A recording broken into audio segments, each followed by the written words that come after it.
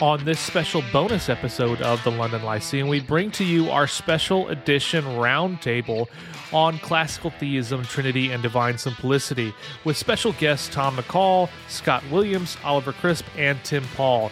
This is an action-packed episode, 2 hours of awesome content talking all things classical theism related to Trinity and divine simplicity, and just how the great tradition has thought about these things. Is Thomas Aquinas necessary? Is he not? All that fun stuff you're going to find in this episode. As always, if you have thoughts about the episode or ideas or requests for the show in general, hit us up, Twitter, Facebook, Instagram, or check us out at our website, thelondonlyceum.com. Now, for the only analytic, Baptist, and confessional podcast on the planet, we think this one's going to get you thinking.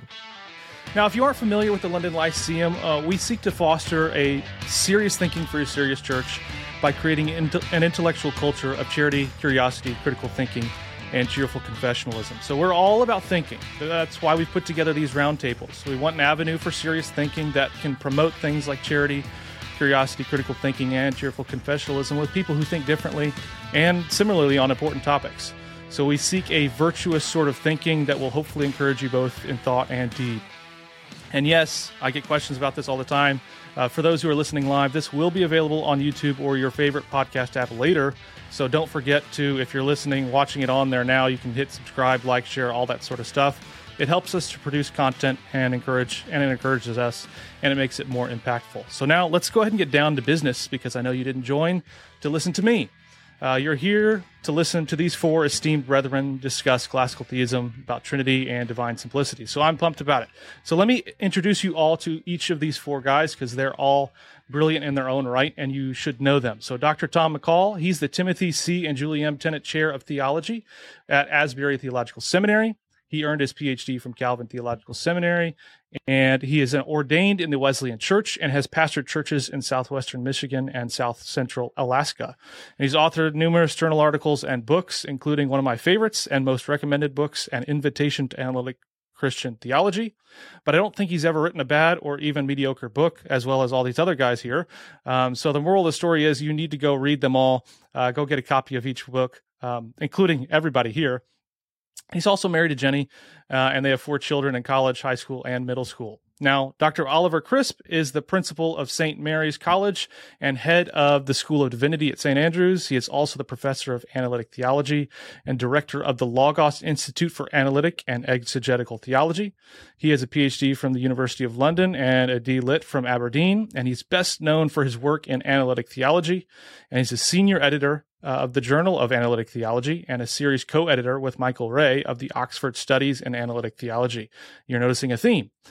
He also organizes the annual Los Angeles Theology Conference series with Professor Fred Sanders and is the co-chair of the Systematic Theology Unit for the American Academy of Religion. And he is the author of too many books and articles to count, but they are all worth your immense study. Dr. Timothy J. Paul is professor of philosophy at the University of St. Thomas in St. Paul, Minnesota, and holds a PhD from St. Louis University in philosophy with specialization in the philosophy of religion, metaphysics, Thomistic philosophy, analytic theology, and moral psychology. His books include In Defense of Conciliar Christology, In Defense of Extended Conciliar Christology, and the Incarnation. He's currently co-authoring a book for Cambridge with Michael Peterson and Dennis Venema entitled Jesus and the Genome, and is co-editing the Cambridge Companion to Christology with Michael Peterson. He's the husband of another philosopher, Faith Paul, and the proud father of 1 son and 4 daughters. And finally, we have Dr. Scott M. Williams, who earned a DPhil in Scholastic Theology from Oxford University in 2011. He is currently the Associate Professor of Philosophy at UNC Asheville, and he has research interests include medieval philosophy and theology, philosophy of religion, and philosophy theology of disability. In 2020, he edited Disability and Medieval Christian Philosophy and Theology, and he's currently working on 2 books on the Trinity. One is a work on historical theology and is called Henry of Ghent on the Trinity, and the other is a philosophical and theological survey of key issues regarding the Trinity and is called The Trinity. So the latter will be published in the forthcoming Cambridge University Press Elements series, Problems of God. He also has 2 articles on the Trinity coming out later in 2022, one in Journal of Analytic Theology, and the other one is a response to William Hasker and Faith and Philosophy. In addition to teaching and writing about philosophy and theology. He's also an avid gardener and has 2 dachshunds. The sighted one is called Origen, and his blind brother is called Didymus. Now, 2 final housekeeping items. First, I've got a couple of stacks of books here for guys who are listening, I guess, if you want to see them. So I've got like books from Oliver, and I got a book from Tom and other people. Sorry, Tim, I didn't get any of your books. OUP wouldn't send them. So, best I could do. But for those who are listening, I've got 3 stacks. So if you want some books, here's what you can do to get them. If you're watching live, just tweet something about the Roundtable, and just use the hashtag Classical Theism Roundtable and tag us so I know that you did it. And I'll randomly pick 3 of you, and I'll just send the books to you free of charge. Now, as far as how this is going to go, if you've done this before, you'll know that we're going to give about 8 minutes to everybody with an initial sort of constructive statement. Then we'll give everybody 7 or 8 minutes to sort of have a chance to reply to what they've heard. And finally, at that point, we'll have a half hour of free discussion. And then we'll conclude with some of your listener questions. So go ahead and chat those in as they come. So now let's do this. So our key topic for discussion: classical theism, Trinity, and divine simplicity. So you're thinking the proper way to think about Trinity and simplicity. What's the great tradition thought about these doctrines? Are there only certain formulations that you can subscribe to? Can we reject certain things or affirm various social modules of the Trinity, for example, and remain within the bounds of the ecumenical creeds, etc.? So that's enough of me.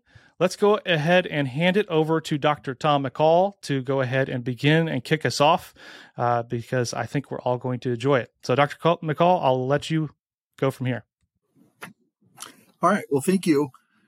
Thanks, Jordan, for the invitation. Thanks, Tim and Scott and Oliver. Good to see you guys again. I only wish this were in person. This brings back good memories of Logos conferences past and different things, of conversations that are similar. I have immense respect for all of you, and I'm grateful for this opportunity. So I just want to start with some general observations about the sort of project of this conversation. And I'll begin with a couple brief comments on the relation of historical theology to systematic and analytic theology. I think it's important that we keep in mind that these are distinct projects, both of which are very important in their own right, and of course with really important relations between them. But they are different projects. I think that good theology, at least of any sort of retrievalist varieties, is going to rely heavily on good historical theology. In other words, we really, really need good historians to do their work well. But the task of systematic and analytic theology isn't reducible to the historical project. Now, of course, happily, people can and do both projects, and they can put them together. So it's not like these are hermetically sealed off, or in any sense that we need to silo the disciplines. I'm very much against that. We need, at least I'll say this as I've done some work in both fields, and but I'll speak as a theologian right now, not rather than as historian, and say we being the theologians, we really need the good historical theological scholarship. We rely upon it, but it's just not reducible to that task or that discipline or that calling. And I think it's important to keep that in mind. Secondly, and this will be, I'm preaching to the choir for sure here, but I still think it's important to say, is that there is a need in all of these discussions to have clarity on what we're talking about, at least as much as possible. For instance, the terms classical theism, which are featuring in our conversation, terms like classical theism, social Trinitarianism, theistic personalism, the very labels that maybe brought some of you to this conversation, those labels themselves need, those terms themselves need considerable work, and I'll say more than they've gotten. There's a lot of people will make who refer to this in the literature will make sort of passing comment to some statements from Brian Davies, his sort of characterizations about what quote unquote classical theism is and what a quote unquote theistic personalism is. And he knows, I mean, he says several pages after the pages that are quoted all the time, he actually says, these don't take this too seriously. These aren't like groups or, he's like, these are general characterizations. But people sometimes take them as definitions and then weaponize them and add phrases that to me seem kind of silly, like monopolytheism and stuff like that. And then start using these as ways to sort of set up hard lines. The very language of classical theism needs a good bit of further clarification. Phrases like terms like social Trinitarianism need a great deal more conceptual hygiene before they're going to be very helpful to us. And I've done a little bit of that, tried to do a little bit of that myself, and I'm willing to do some more, and I'm willing to do some more today. I'm just right now saying we need to do that in general. Thirdly, we need to avoid reducing the so-called great tradition down to some single element of it or single strand of it. It's important, of course, to keep in mind the continuity that does run throughout the mainstream Latin and even more broadly, just Christian tradition. Absolutely. But sometimes what happens is this gets boiled down to whatever Thomas Aquinas said, or whatever Aquinas is said to have said by the preferred school of Thomism. I just saw yesterday in Credo magazine a statement saying that Thomas's view is Christian orthodoxy on Trinity. Well, I mean, that's an ambiguous claim. If one is meaning to say that it fits within the parameters of Christian orthodoxy, that's great. But if one is saying one has to agree with all of the particulars of his formulation of the doctrine to be orthodox, I'm sorry. You got to make an argument for that, and you can't just say it and assume it. So often, at least too often, the great tradition gets sort of narrowed down to a single strand, and then sometimes that single strand gets oversimplified. And then sometimes we end up with these statements, these broad, sweeping claims about, quote unquote, the so-called classical definition of person versus what's sometimes called the modern notion. And so far as I can see things, the reality is there is no such thing as the classical definition of person in Trinity doctrine. And there certainly is no such thing as the modern notion. I mean, there are different competing accounts, both within the tradition and then in reaction to it. So those are areas that certainly are going to need work. Another thing that I want to say, and this goes back to my first claim about recognizing both the importance of, but the distinction between historical and constructive systematic or analytic theology. And this is, I don't think we should neglect advances in logic and metaphysics. Some people might say there are no advances. Everything was settled in the 13th century. And if so, then go for it. Make an argument for that. That's fine. That's great. Those are good conversations. But let's not assume that. And then with that, directly with that, and lastly for this section, let's not ignore challenges to the received Christian tradition or elements of it. Sometimes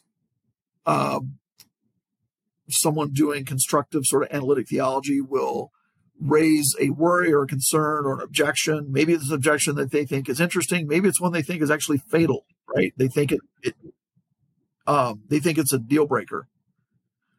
And then the response they get is, well, if you only understood the great tradition, you wouldn't think that. And, sometimes there is misunderstanding and we need to sort that out. But that sort of response only goes so far and only does so much. And if that's all that can be said, or most of all that can be said, I take that to not be very helpful. And indeed, I can think of almost nothing less scholastic than the sort of refusal to engage with serious objections, even those drawn from contemporary logic and metaphysics. I mean, that's just, I can hardly think of anything more anti-scholastic and certainly anti-Thomistic than that. But sometimes it happens. Or similarly, things will get sort of swept aside with, well, your objections are all assuming univocity, so we're not going to pay attention to them. Well, sometimes they may, and sometimes they may not. And even where they may, we need to be shown why that's a bad thing. So these are some general sort of observations.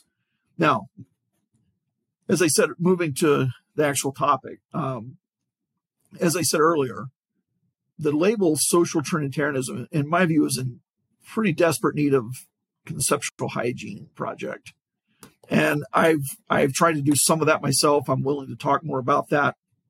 I'll probably leave that for now. We can circle back to it if there's interest in it.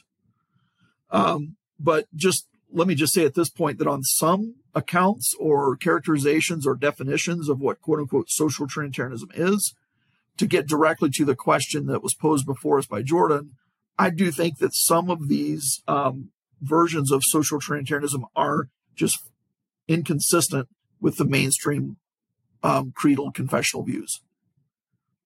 But there are other things that are sometimes called social Trinitarianism that I think are entirely consistent, or at least have not yet been shown to be inconsistent.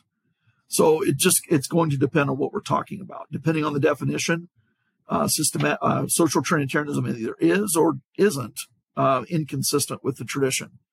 And if that's vague, I'm leaving it there for right now as bait for further conversation. I hope we return to this. By the way, I'll just say that's why one of the reasons why I am a fan of what other people in this group are doing.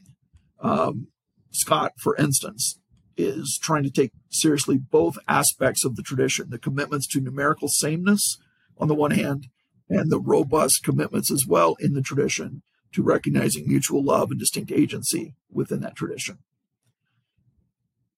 So we have,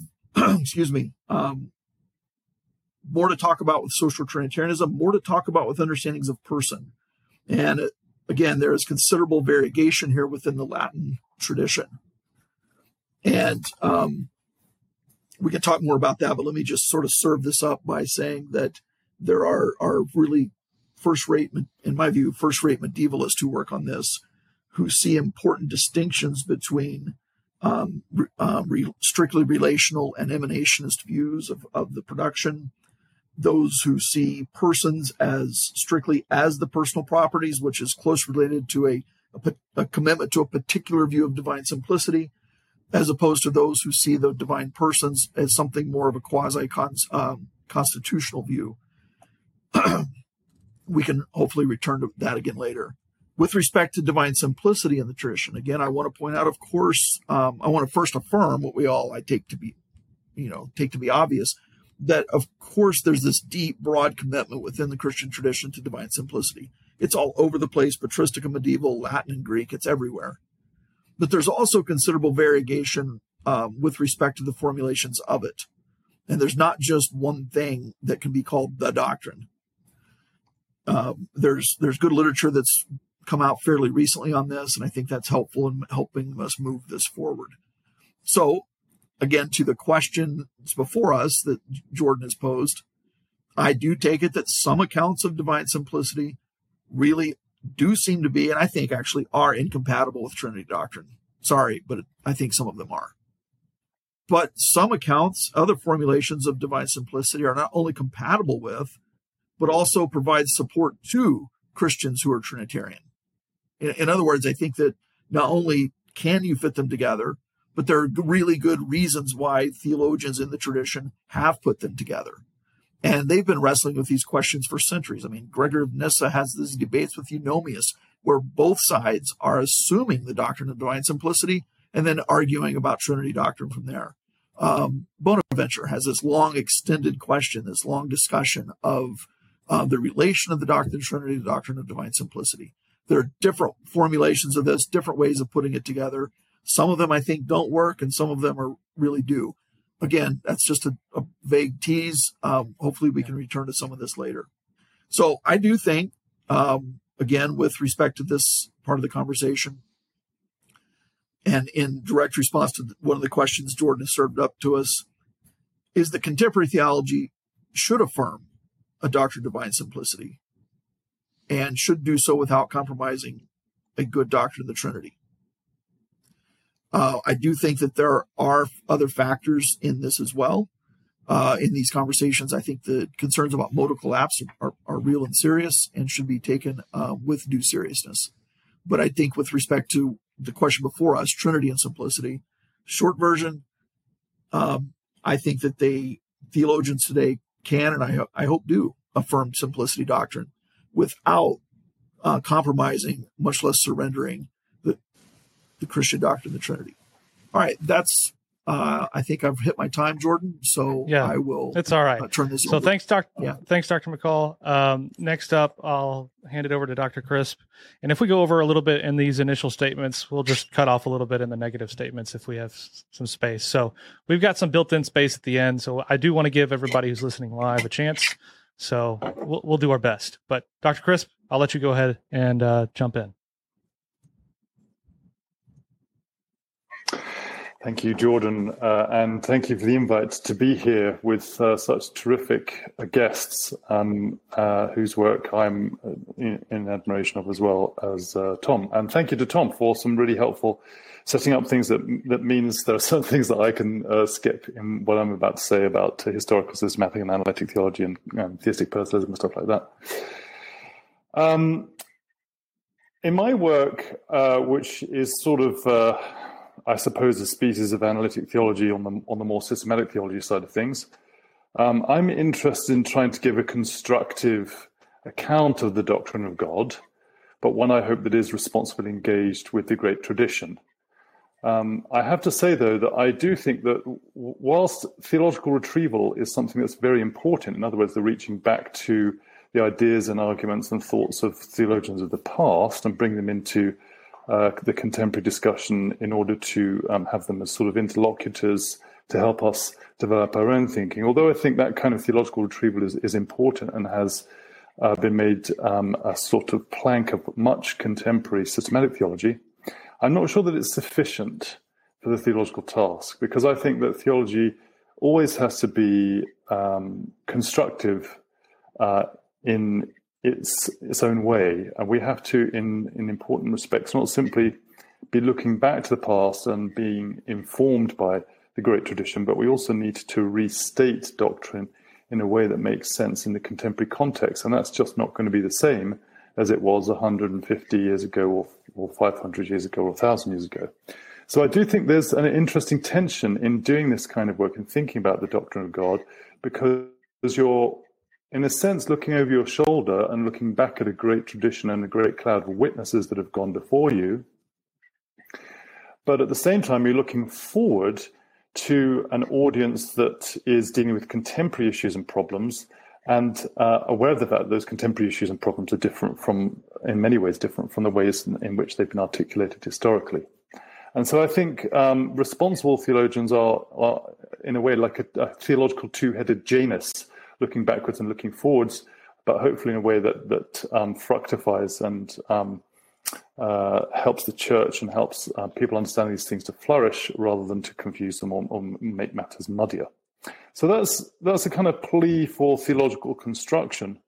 And in that regard, I think I would want to say that my own view looks backwards and seeks to retrieve, but does also seek to do something constructive. And the constructive bit is this, that rather than simply trying to repristinate some voice from the past, as sometimes seems to happen in these days, I think there's important ways in which we need to articulate our views with some care.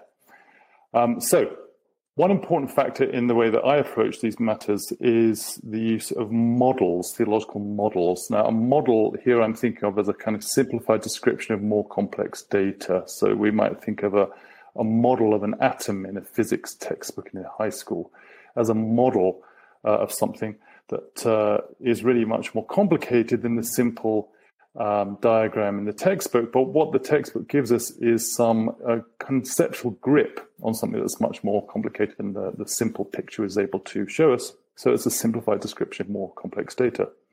It seems to me that much Christian doctrine is engaged in providing us with models by means of which we can understand something of the mystery of God. And that mystery is understood according to divine revelation, according to the great tradition that we've already been talking about, and according to our ability to grasp these things through reason. But these things are in a kind of complex interplay, it seems to me, and especially when it comes to something as difficult and deep as thinking about God and the divine nature. Really, whenever we think about these things, we are dipping our toe into a vast ocean of truth that we can't possibly plumb. And as soon as we do put our toe in the water, we are quickly aware of the fact that there are all sorts of currents and eddies beneath the surface that we need to be careful of in making certain sorts of judgments and decisions as we go about thinking about our doctrine of God. Because, of course, there's any number of ways of thinking about the doctrine of God, and that's just in the Christian tradition that Tom was talking about, all the way through to alternative concepts of God that are being touted these days, from process theism through to things like pantheism and panpsychism, things like that. We're really interested in the classical theistic view, and it seems to me one important consideration here is understanding that in dealing with classical theism, we are dealing with a divine mystery.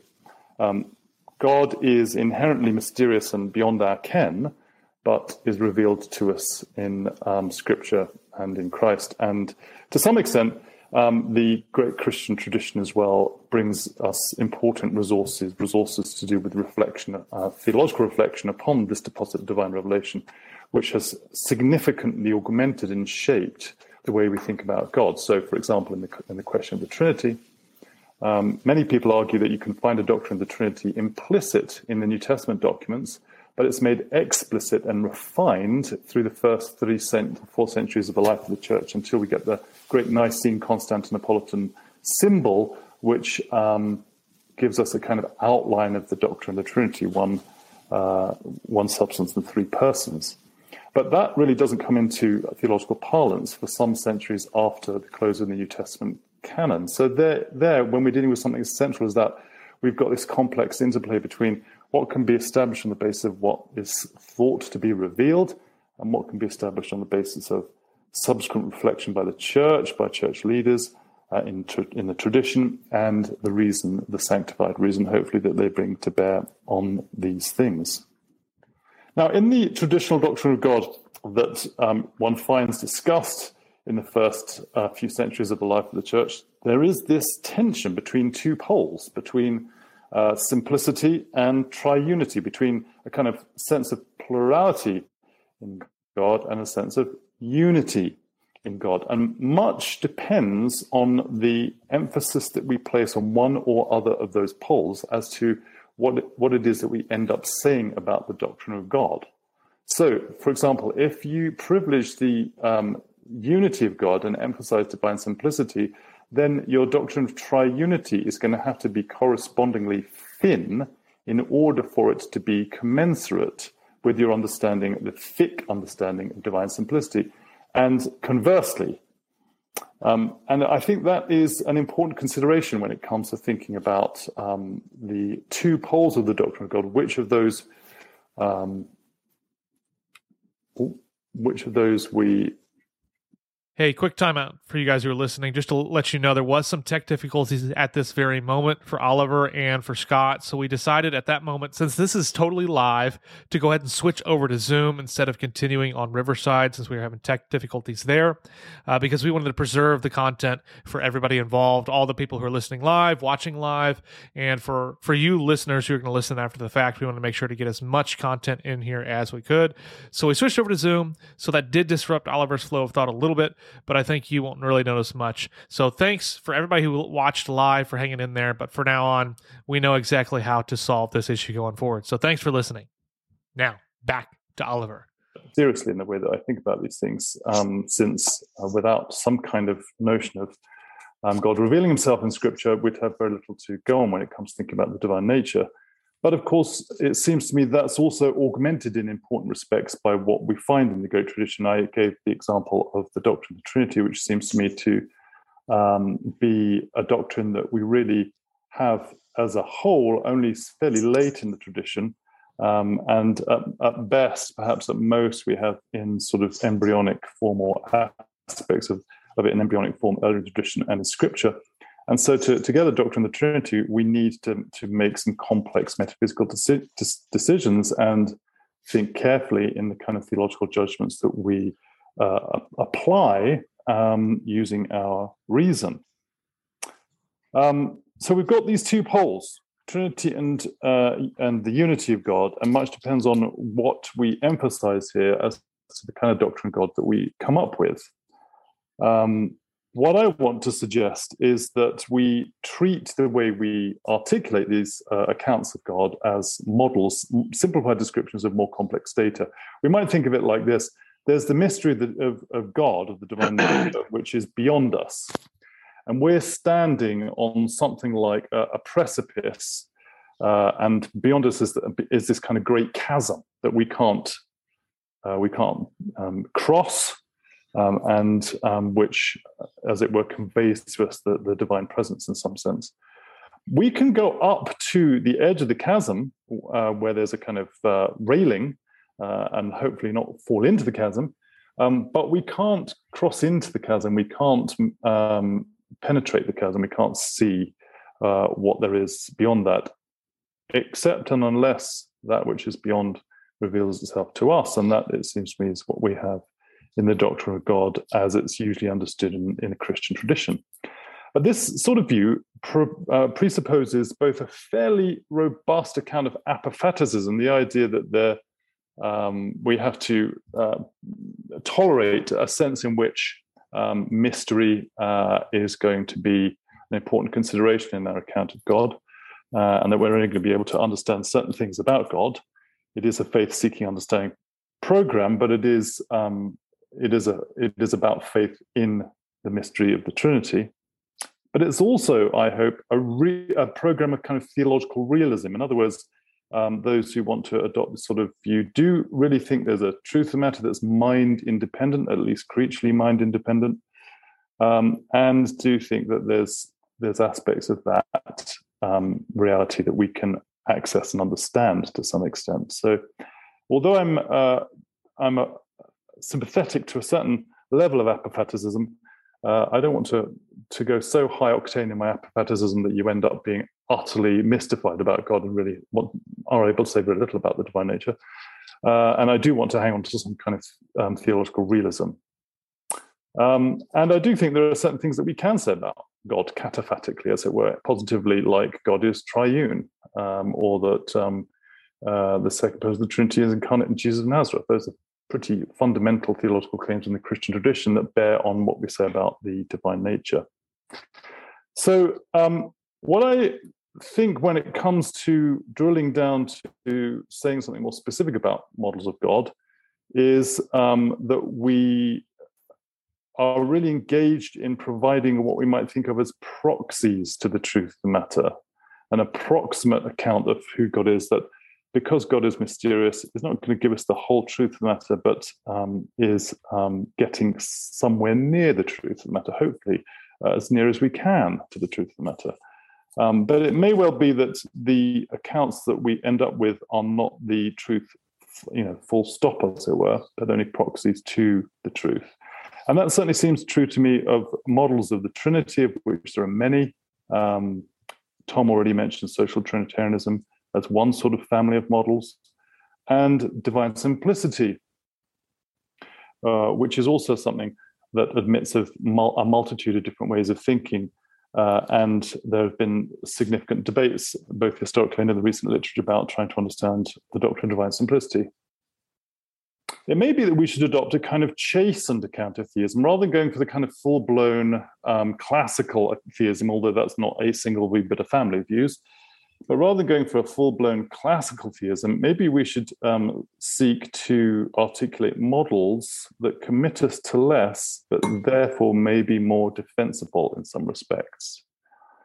So, for example, on the doctrine of divine simplicity, perhaps we don't want to go the whole hog and say God is without any composition whatsoever, because even if that's true, it's difficult to defend. Perhaps what we want to say is something that is more proximate, something like God is a simple substance, a bit like a subatomic particle might be a simple substance, or a soul might be a simple substance. In other words, something that's metaphysically primitive that can't be chopped up into smaller parts, though it has distinct states and properties and things like that. And maybe we want to say, here's a model for thinking about divine simplicity. It's not necessarily the sober truth of the matter. It may well be that the high octane account of divine simplicity is in fact the truth of the matter. But Oops.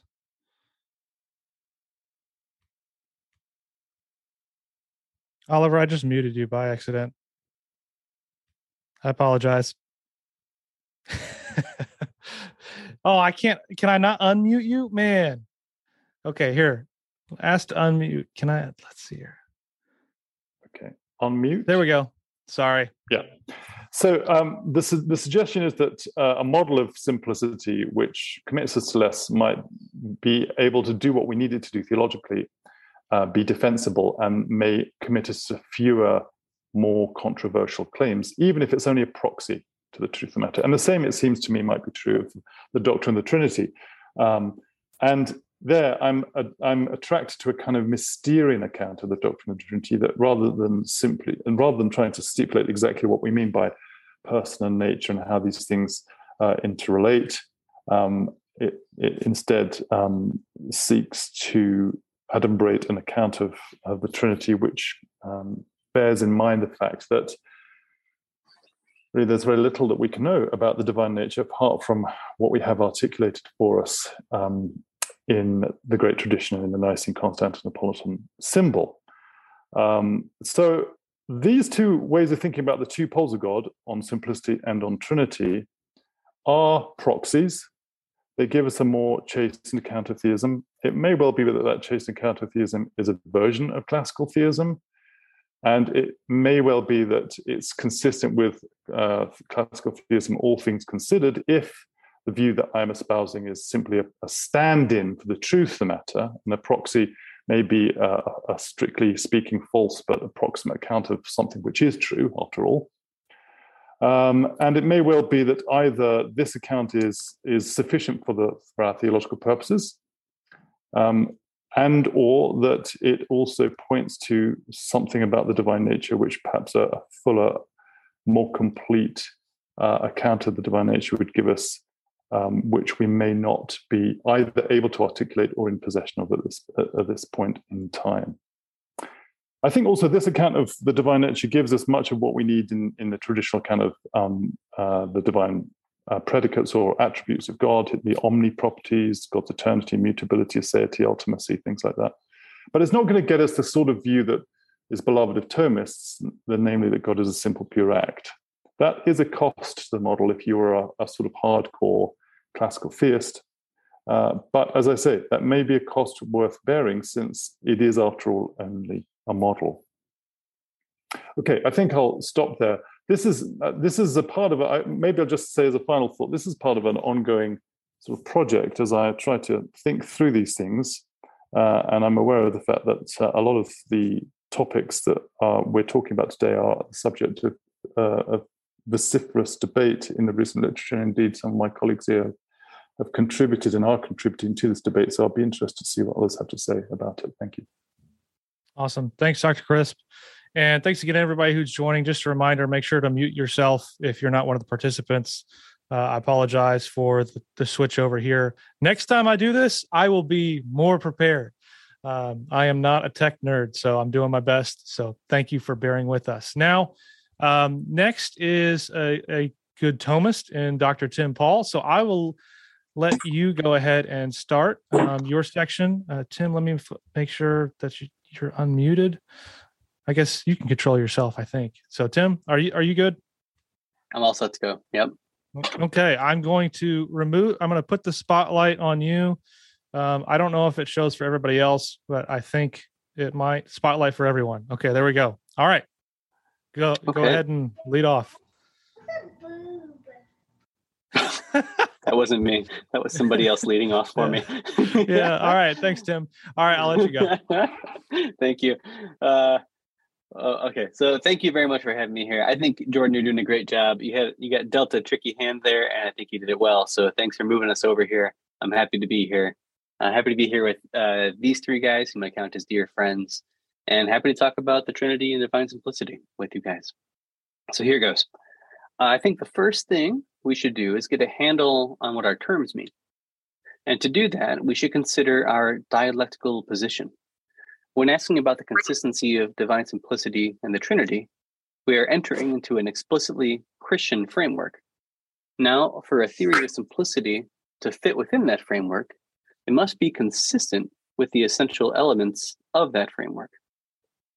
Now, no doubt, someone could affirm that simplicity requires a helicopter. Someone could affirm that simplicity requires being in every way, no matter what, unable to number more than one, either in part or in attribute or in feature or in any way at all, period, end of story. Now, that's a notion of simplicity that one might have, and I think both the Christian and the non-Christian alike should agree that such a notion sits poorly with traditional Christianity. Because of that, we shouldn't fault a Christian for, when seeing that poor fit, preferring some other notion of simplicity. So I think that the Christian is well within her rights to screen out notions of simplicity that immediately contradict other elements of her Christian faith, in the hopes of finding a more congruent notion. One such element of her faith is the belief in the incarnation, that God became man, taking on a complete human nature. Now, here's an interesting thought, seated squarely in the Christian intellectual tradition, from John of Damascus through Aquinas and down to us through many others in their wake. The thought is this, that the second person of the Trinity, when incarnate, remained simple. He was, in fact, both simple and complex. But how can this be? It's easy to see how he's complex. I mean, he's got 2 hands and 2 feet. He's got a body and a soul. If you and I each count as complex in virtue of our hands and our feet and our bodies and our souls, all being parts of us, yet distinct from one another, he must have counted as complex for the very same reasons. If my having these 2 hands is sufficient for me to fulfill the ontological conditions for satisfying the predicate complex, then it seems like his having 2 hands should be sufficient too. How could he be simple, though, during the incarnation? Well, here's a hypothesis. Once we find satisfaction conditions that allow the Word to be simple while incarnate, we will have also found satisfaction conditions for God's being simple and yet triune. That's what I think. Let's see how it works. So how to understand simplicity such that it's consistent with the incarnation, as Damascene and Aquinas and countless others understood it? I've argued in multiple places in the last 8 or so years, we should understand the satisfaction conditions, not the meanings, but the ontological conditions under which the terms are satisfied, as including a has a nature such that clause in them. And let me spell that out. Here's what I mean. By distinguishing between satisfaction conditions and meanings, I intend to differentiate what we mean by a term, like how we define, say, the word courage. What we mean by it on the one hand, from the way the world has to be for the predicate courage to be satisfied by something. So, for example, maybe Socrates has to instantiate a universal, courage itself, in order for the predicate courage to be true of him. Or maybe he has to have a unique inhering accident of courage. Now, you and I might disagree on the ontology of properties. You might be a Platonist and I am a Thomist, and yet we can agree on the meaning of the word courage. We're not disagreeing there on whether or not Socrates is courageous is true. We're disagreeing about what the world looks like behind the veil of the appearances, what the metaphysical apparatus looks like to make true the proposition Socrates is courageous. What's the world got to be like? Now, with that distinction between the meaning of the term and the ontological conditions for satisfying a term in mind, one could hold that to be simple requires, as its ontological satisfaction conditions, not the having of no parts, since Christ does have parts, but being simple requires having a nature that has no parts. And similarly, being complex requires having a nature that has some parts. And Christ fulfills both those conditions. So, Christ is both simple and complex. The initial apparent contradiction, how can something be both simple and complex, is resolved by reconceiving the ontological satisfaction conditions for the relevant predicates. Now, take that understanding of those satisfaction conditions for the predicate simple that I just discussed in the incarnation, and let's pull them over to the Trinity and see what we can see. Suppose, for the sake of argument, that the doctrine of the Trinity is true. There are three divine persons. They're each really distinct from one another, each having the one divine nature. Well, here's a question we can ask. Are the divine persons simple? Well, they each have a nature, the one and only divine nature, and that nature has no parts. So they fulfill the ontological conditions for satisfying the predicate simple. It seems to me that divine simplicity and the Trinity, understood in this way, are compatible.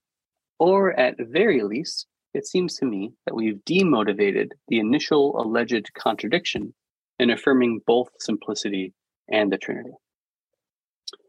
Now, I've got a little bit more I was going to say about the meaning of the word God, and I'm happy to say it, or I'm happy to just put it off and continue on with Scott, so we have a bit more time later for discussion.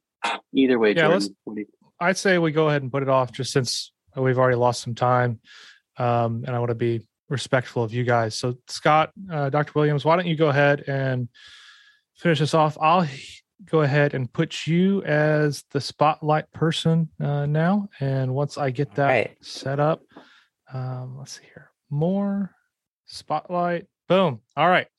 It's all you. All right. Thank you, Jordan, for having me. It's really great to be here, especially with these esteemed colleagues talking about the Trinity and simplicity.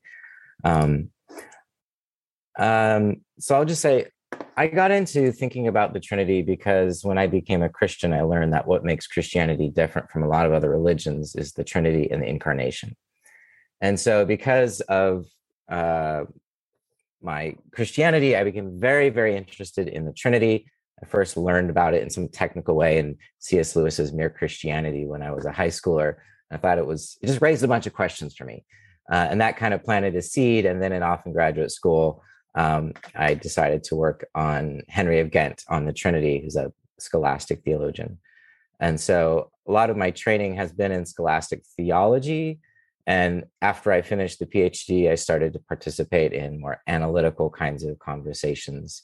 Some people label me an analytic theologian, though I see myself more as a historian of scholastic theology and ancient theology. And I'm just really interested in, as I think Oliver mentioned, like we have to speak to the contemporary audience and we need to get updated on new arguments, new issues, and we must address them if we're interested in the truth rather than being ostriches and just hiding our heads in the past. So we have to deal with important contemporary issues and take them seriously. And so that's what I've been trying to do over the last 10 years or so.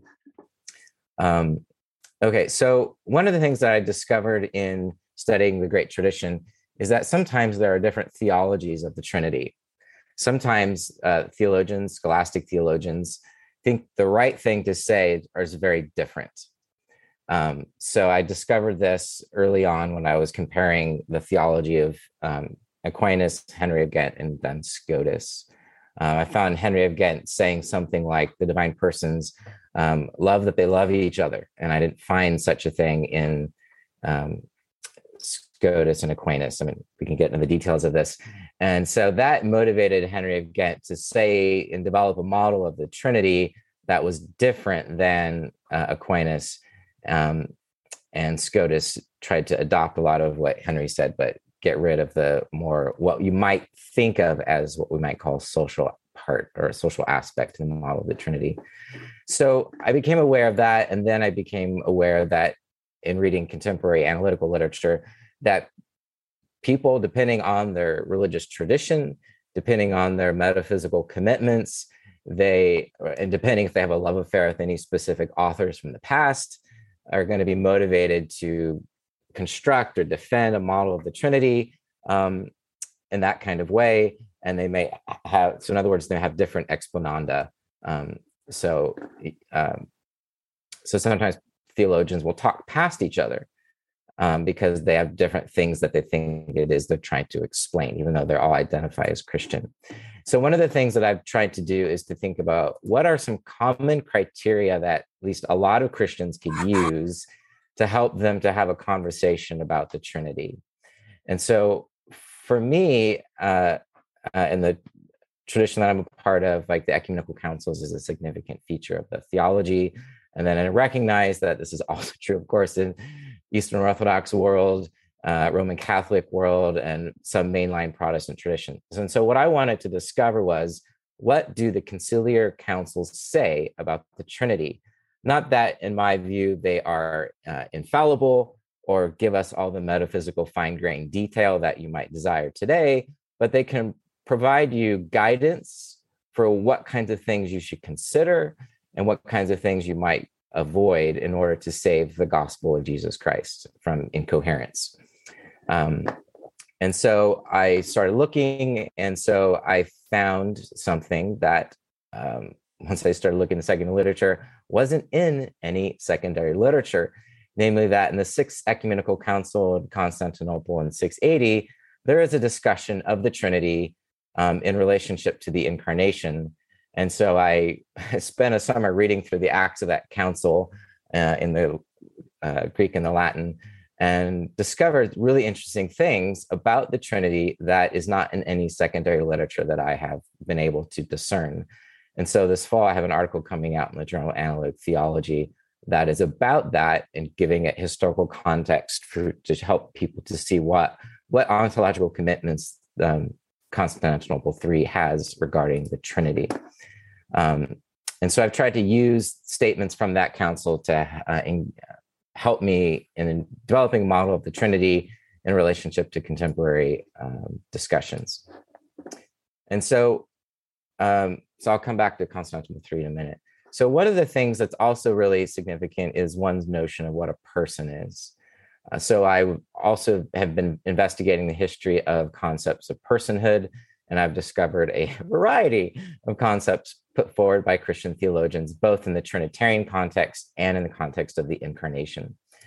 And so what I've come to discover is that sometimes when somebody defends, articulates the model of the Trinity, that they're working with a concept of person, and that concept of person does certain work for that person or sends them in a certain direction in their ontological account of the Trinity. So some social models are going to assume some kind of account of person that leads them to defend a social model. And so, can I share my screen or no? No, I can't. Okay. And so some social models and a Unitarian model make the same ontological mistake from the point of view of Constantinople III. Namely, they accept the following equation. The number of divine persons correlates to the number of sets of divine powers and acts, and the number of sets of divine powers and acts correlates to the number of divine persons. So in a slogan, the mistake is to assume that the number of persons is equal to the number of the sets of powers and acts. So given this assumption, some, but not all, social models will say, well, if there are three divine persons, then there's got to be three sets of divine powers and three sets of divine acts. So the Father thinks one thing, he has his own act of thinking of something, the Son has his own act of thinking of something, and likewise the Spirit. And given that they are divine, some social Trinitarians are going to say, well, they always agree on everything, even though they have their own numerically distinct acts of thought. And one of the things that also motivates this way of thinking is the phenomenon of what philosophers call de se knowledge of oneself.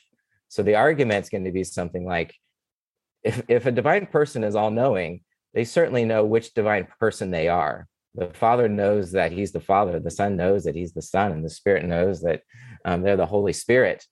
You think that they know that. And then some social models are going to say, well, if only the Father can know that he's the Father, then the Father must have one act of thought, at least that one, that is not shared with the Son and not shared with the Spirit. And then they might say, well, then that means they have their own powers that they use. And so we have three sets of divine powers, intellectual powers and will powers. because that seems to be the best account or best explanation for something that seems obviously true, namely that the Father knows that he's the Father and the Son knows that he's the Son. And so that has been an argument that has been used to defend some social models of the Trinity. Now, a Unitarian model of the Trinity, I'm over time. A Unitarian model of the Trinity is going to say, well, if there's just one set of divine powers and acts, then there's just one divine person. And so the divine nature just is the Father, right? So you see this sort of view with Dale Tuggy, and his account of personhood focuses on self. So he thinks that there's just one divine self. So there's just one divine nature, and that's the Father, and everybody else is derivative in some kind of way.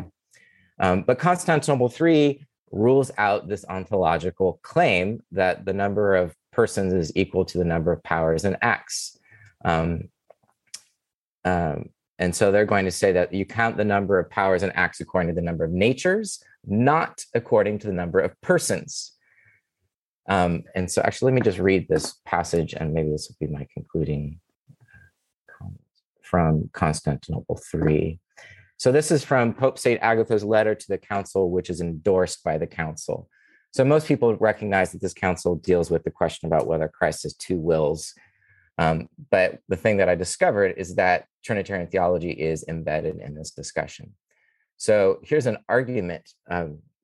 Consequently, therefore, according to the rule of the Holy Catholic and Apostolic Church of Christ, she also confesses and preaches that there are in Christ two natural wills and two natural operations. For if anybody should mean a personal will, when in the Holy Trinity there is said to be three persons, it would be necessary that there should be asserted three personal wills and three personal operations, which is absurd and truly profane. Since, as the truth of the Christian faith holds, the will is natural where the one nature of the Holy and Inseparable Trinity is spoken of. It must be consistently understood that there is one natural will and one natural operation. So if we're analytic minded, you might want to put this into an argument structure. And so I've put this into a modus tollens argument. Premise one. If we should apprehend the number of wills and operations according to the number of hypostases, then we would apprehend three wills and three operations in the case of the Trinity. But it is absurd to apprehend three wills and three personal operations in the Trinity, right, on the assumption that we apprehend the number of wills and operations according to the number of natures. Therefore, we should not apprehend the number of wills and operations according to the number of hypostases. And so this is, so far as I'm aware, if you're counting the first 7 ecumenical councils, what Constantinople III says about the Trinity is the most detailed account of the Trinity you can find in any of the first 7 ecumenical councils. And so far as I know, I discovered it last summer. It's not discussed in any of the secondary literature. So we can talk about that in the responses. There's a lot more to say about that. So I'll end there. Awesome. Well, thanks, Scott. So we've got like 52 minutes left. So I imagine, and I think Tim, Oliver, Tom, Scott, you guys would be good with, I'll make sure each of you get time to interact with each other, but I think maybe we just pivot to you 4 chat and talk about what you've heard now or ask some questions about the other person's view. But I think we'll just pivot to that and spend 30 minutes on that. So what I'll do is you 4 unmute yourselves. I'm going to spotlight each of you because I think I can do that. So if I hit more and I hit add, yes, I can. Okay, so let me do that so you can see everybody. More, add, and then Tim. What's the vote? Who has the better beard, Tim or Oliver?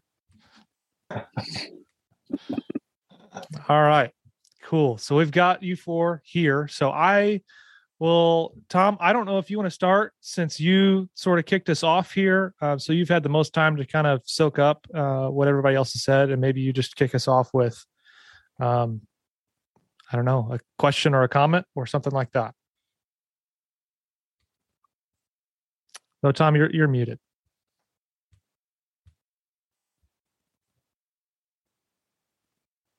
Yeah, thanks. So I'll start with just a historical question, just to get it going, and that's to Scott. I think his work's really interesting, and I'm a big fan of this getting a full hearing. The language of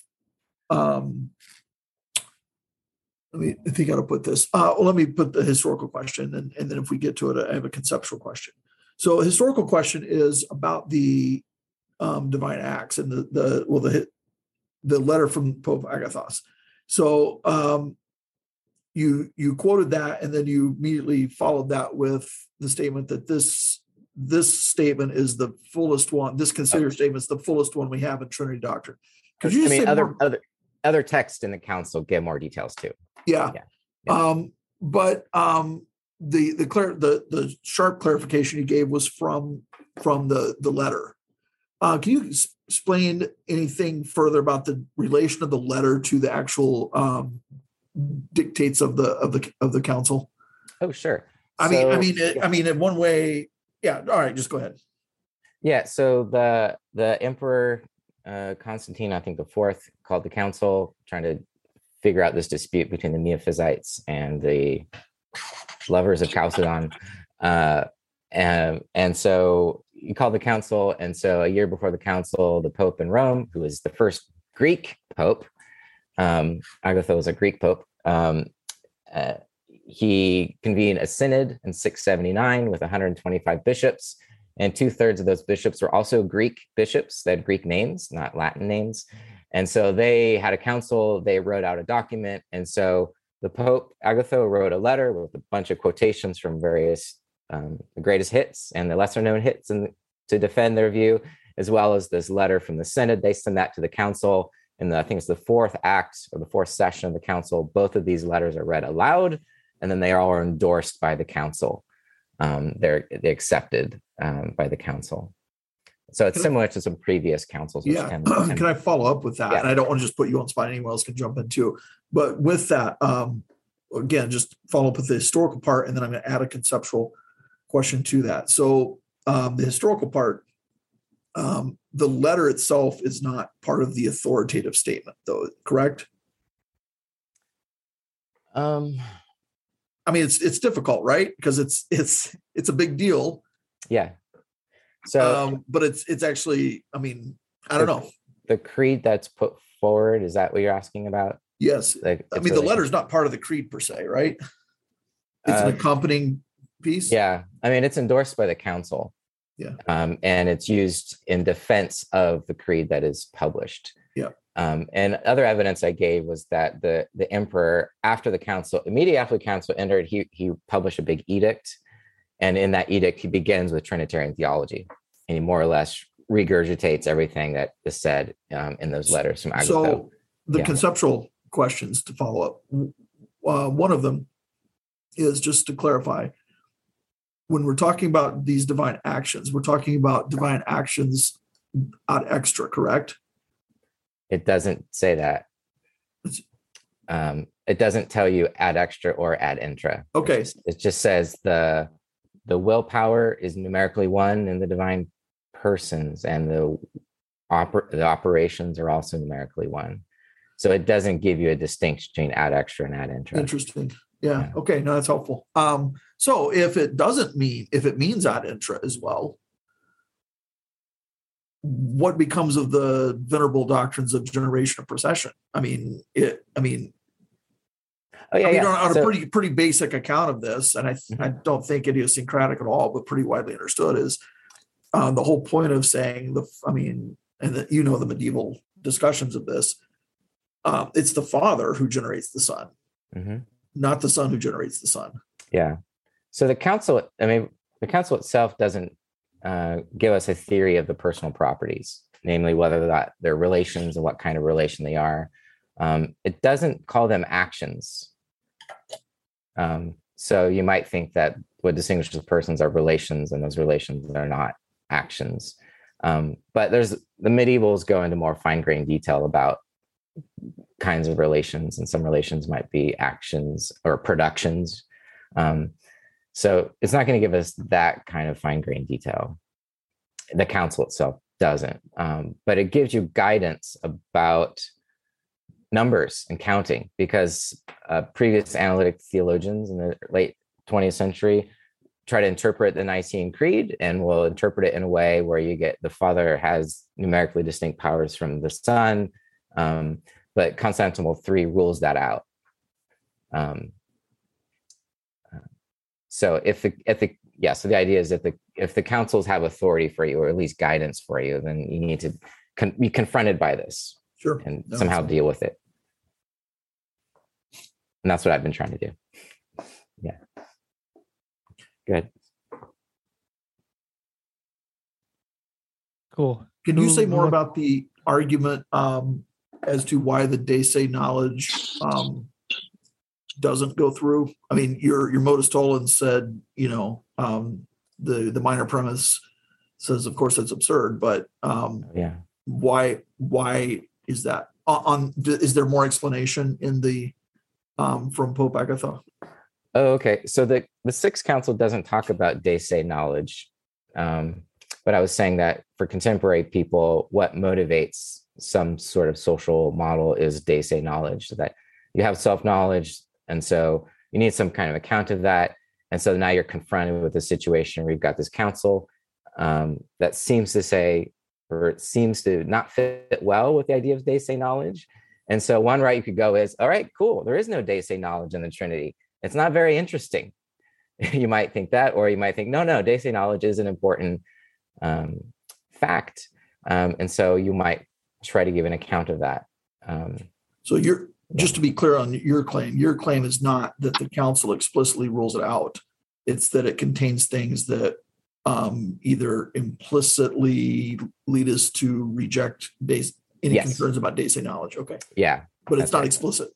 That's right. It doesn't give you de se knowledge, and not that. It doesn't talk about it. So it does talk about de se knowledge in the case of the incarnation, right? Because Jesus knows that he's got a human nature that's different than the Father's. And in my article, there are arguments to this effect, where the council talks about Jesus as I statements. Yeah. Tim probably knows a lot more about that stuff. Mm-hmm. So, Scott, if I, sorry, Jordan, is it all right if I jump in or not? Yeah, go for it. That's the whole point. So you guys just chat. Okay, thanks. Yeah, so, I was interested in what each of the three of you had to say for different reasons, but since Scott's just been talking, it's interesting to me that it looks like what you're saying is that the discussion about diatheletism effectively sort of puts a kind of pressure on what we think about carving up persons and natures in the Trinity, right? The kind of idea being that wills are reserved to natures, not persons, being powers. So Christ can have a human will and a divine will that are distinct, hence diotheletism, two willsism, and that this therefore has important implications in the materials that you've been looking at in particular for how we think about the divine persons of the Trinity as well. That's the novelty, right? Yes, that's right. And there's Johannes Zuckhuber published a book ago, right? And he details a lot of the prehistory, but he doesn't talk about the Sixth Council. So I take what I suppose. I know you don't want to go into great details about your current discussion with someone like William Hasker, but I suppose someone like Hasker's just could simply just say, well, so much the worse for the council. That's right. Yeah. That's right. Yes, you can do that.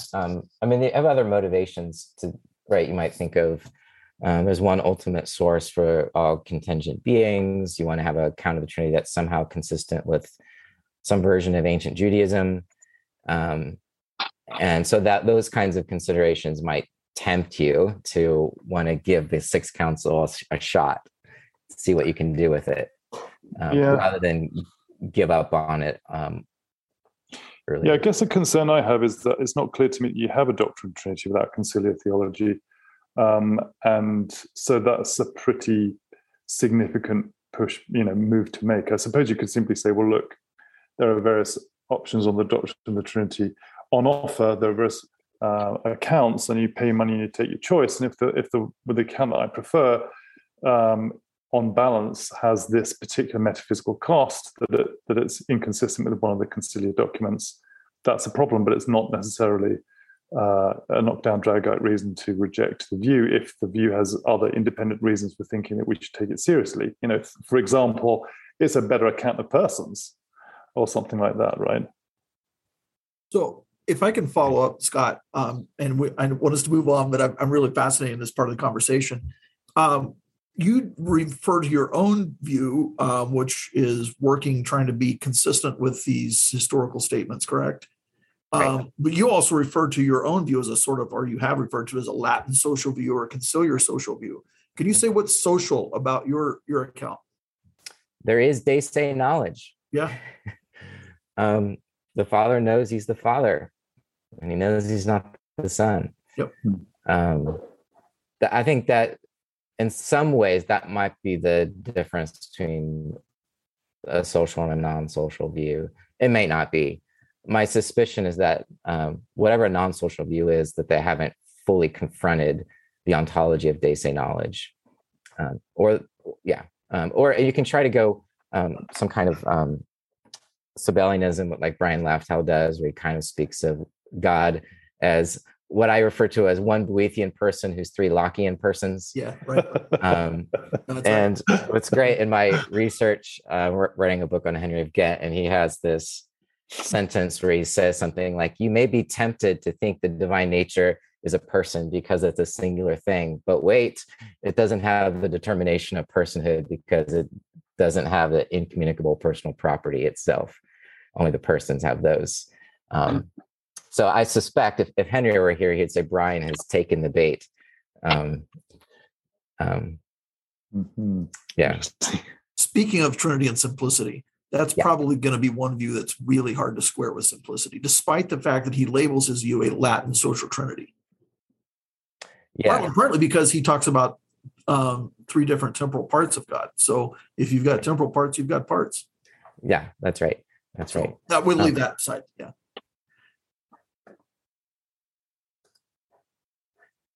I had a question. Can I raise it to? It's to Oliver, and it's we're gonna have a beard off here. No, I'd like to know. You talked at some points about the doctrines being not true, strictly speaking, false, but close to. I could see you sort of, as soon as I said that, I could see you like, I could see Quill moving furiously across the page at that point. Got lots of notes over here. And so I wonder two things. You also said earlier, at the very beginning of your talk, you said that we have to speak to the current problems and situations that we find ourselves in as well. We have to represent the doctrine in the contemporary mode. And I wonder, for both those things, for one, the chastisement, which leaves us with maybe less than we thought we had, and the speaking in the contemporary mode, there's got to be some sort of line where you can say, you tried to speak in the contemporary mode, but you goofed up. That's not really what they meant, even with the new words. Or there's got to be a line where you say, I've been chastised, sure, but I still have to think that Christ was a true man. Like whatever else you chastise and take away from me, true manhood shouldn't be one of the things that goes. So there's a line for both those, a line whether you get the new language of the old thoughts right, and a line whether you your chastisement goes too far and takes away something really essential. And I wonder, is it the same line in both cases? Can you use the same measure to tell whether you're speaking the old doctrine in new words and whether or not you've given up more than you need to give up? Or is it different lines? And I wonder, in either case, if you could tell us how we go about figuring out whether we've done it right. Well, I think this is really one of the $6 million questions about thinking, creatively and constructively about the doctrine of God today, is that we are trying to speak to current problems, and any kind of construction, theological construction, is a dangerous business. We need hard hats, and we often get it wrong. But I think part of my concern in my opening remarks is to get at something slightly different, which is that in systematic theology these days, there are a number of systematic theologians who seem to think that retrieving the right theologian gets you what you need. And particularly at the moment, it's Thomas Aquinas. Thomas is the flavor of the month for various reasons. So the idea is... Yes, I thought you might like it. So the idea is that you retrieve your Thomism, and if you get that right, and you set out all your doctrinal ducks in a row, then you've done due diligence. That's what you need to do, because provided you understand that Thomas is the theologian of choice for that kind of project of retrieval. That just doesn't seem to me to be enough. And it seems to me that it's not enough, because there are various concerns that we face today that we need to address, and I think also because it's at least arguable that Thomas may have got some things wrong. He's not infallible. It may well be that certain metaphysical claims he makes a mistake, and these things need to be argued for. We can't simply take it on trust. So that's really what I was trying to get at. I mean, I do think that the vast majority of theology, like the vast majority of philosophy, is probably false. But we're all trying our best, philosophers and theologians, and the game is played. And sometimes we get it right, sometimes we don't. You ask, well, on what principle basis can we make those kinds of judgments? Well, it's complicated. And that's really what I was getting at when I was trying to talk about sources of authority when we make theological judgments. Because we've got divine revelation as a control of some description. We've got the great tradition as a control of some description. And we've got reason as a control of some description. But of course, different thinkers are going to privilege one or more of those particular sources. And that's going to color the sorts of judgments they come to in significant ways. And that's precisely why we're having this discussion here, right? I mean, represented here, we've got at least 4 different views of the Trinity that at least some of those are going to be incommensurate with one another. They can't all be right. Maybe none of them are right. Hopefully one of them is right. But that's what I mean by the game being played. And to simply say, we have to make a judgment about how do we make a principal judgment call. Well, it much depends on what you're privileging and where the onus of emphasis lies in the theological judgments that you make. I mean, for yourself, for example, being both a Thomist and a Roman Catholic who takes the tradition very seriously, the conciliar, the kind of consensus of conciliar decisions on something like Christology, as you've made very clear in your 2 books on Christology, carries a lot of weight, and it's gonna be a kind of its significant doctrinal control on what you want to say about the doctrine of God and Christology. But you're going to get Protestants like William Haskell who's going to come out along and say, well, I don't feel the same pressure to ensure that my theological conclusions line up in the same way that Tim does, because I have a different account of the nature of tradition and the authority that it generates. That's right. That's what I have in mind. I like what you said there, Oliver, about the flavor of the month and how it's not sufficient to act in that manner.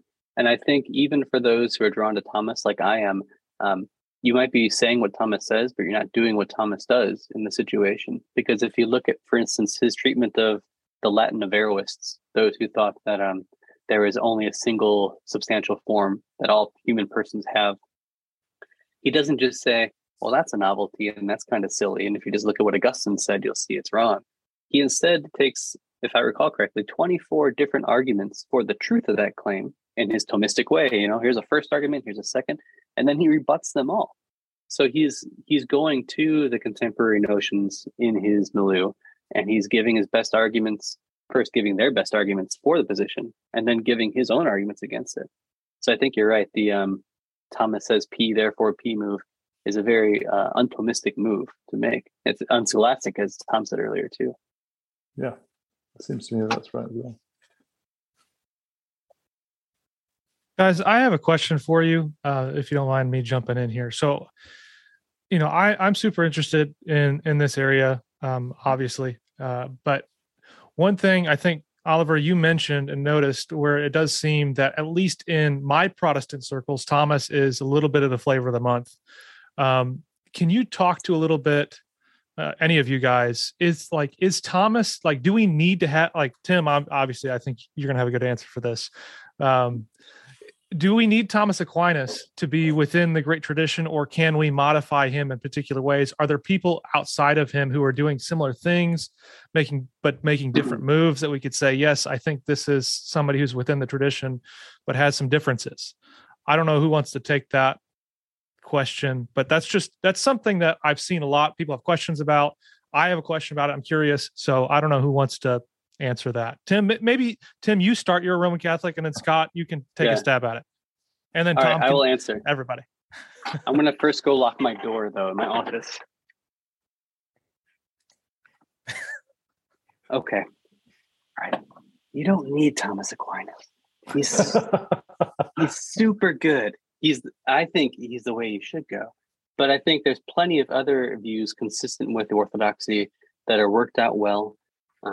I know Tom, including concerning simplicity, Tom has worked them out in a little article, I want to say in an edited volume for the LA Theo, but I'm not sure. Different ways you can understand simplicity. My colleague, Mark Spencer, whom I could take in a fight, so I didn't lock the door for his sake. I could take him if he came in. It's all the other Thomists I'm worried about in mass when I say you don't need Aquinas. My colleague, Mark Spencer, has a paper called The Flexibility of Divine Simplicity, where he takes Palamas, Scotus, and Aquinas and talks about the ways in which you can hold those views. He thinks you can hold them all together at once. Mark likes to synthesize everything. But the point I'm trying to make is Aquinas is not a necessary condition for good theology. I kind of think he's a sufficient condition. I think if you have Aquinas, you can do a really good job of doing theology within orthodoxy. But I don't think he's a necessary condition. Scott, you want to take a stab at what you're going to say? And then Tom? Oh, sure. So, I mean, I know medieval's the best, and so I'm best situated to comment on those people. And having, read way too much Scotus and Aquinas and others, I mean, I think Duns Scotus is massively underappreciated in his account of the Trinity in terms of secondary literature. I'm tempted to say, though I won't assert, that Scotus has the most refined account of the Trinity in the history of the tradition. It's tempting to say that once you get into the details of it. And much improvements on Aquinas, I think, on various issues regarding simplicity. Please don't hesitate to be in time. I mean, he's got the formal distinction. That's what we needed. But I also think that anybody who reads a lot of the tradition and is philosophically attuned is going to be better placed than somebody who has the one favorite interlocutor, I think, because one of the rules in graduate school is whoever your favorite person is, you have to find things you disagree with them about. If you're not open to that, then you're treating them like a cult figure, and you're treating them like they're always right, and you might treat them like they're infallible, and you might not read other people. And I think that's a mistake, right? So I think you need to read widely in the both in the ancient world and in the. I mean, I'll just give a plug for Johannes Zakuber's book.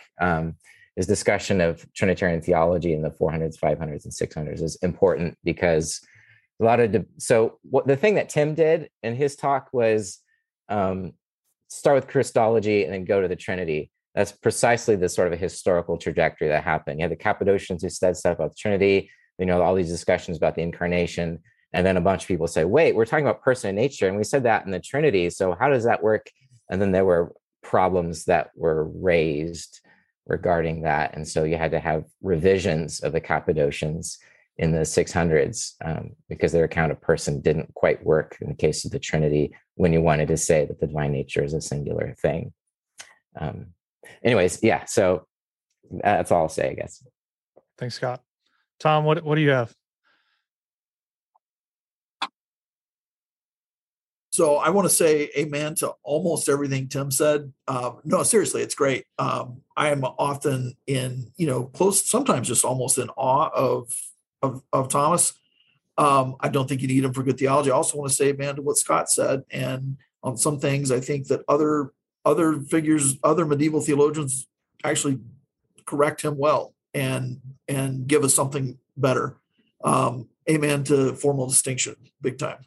Totally with that. But what I really want to say is, I want to say something about the distinctly Protestant scholastic reception of these figures, because sometimes people draw like there's a sort of straight line, like the Reformed and Lutheran scholastics, they're Thomistic, especially the Reformed. That's sort of a line one hears quite a bit. And yeah, there's some truth to that. We should see that. But many times the actual evidence that's supplied in support of such claims, someone will say, Owen or so-and-so, pick your favorite theologian, is a Thomist. See, he endorses simplicity. But you look at what's actually said about simplicity, and it's what pretty much anyone could have said from the tradition about simplicity. And you can see that going on and on. So here's the thing, 2 points about the Protestant scholastic reception of these medieval theologians. And these points are in addition to the points made by Muller and David Seitzman, all this really good work that's been done. I'm making 2 points in addition to those. And the first is that in many cases, I think it's pretty clear that these Protestant scholastics had their medieval scholasticism to them both directly, but also in many cases in ways that were mediated. So they were reading the Salamanca theologians, they're reading Suarez, they're getting things in a mediated way. So even where it's Thomist, it would be a school of Thomism that's sometimes feeding that. And secondly, they're not just, even the ones we think of as Thomist, in many cases are not just rolling with Thomas. Like he said, we believe it, that settles it for us. That's just not what's going on.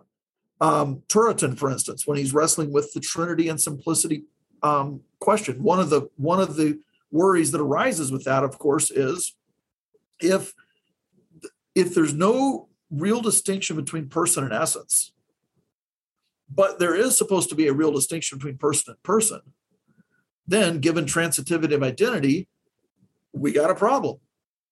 And when you see Turretin wrestling with this, he reaches for the modal distinction.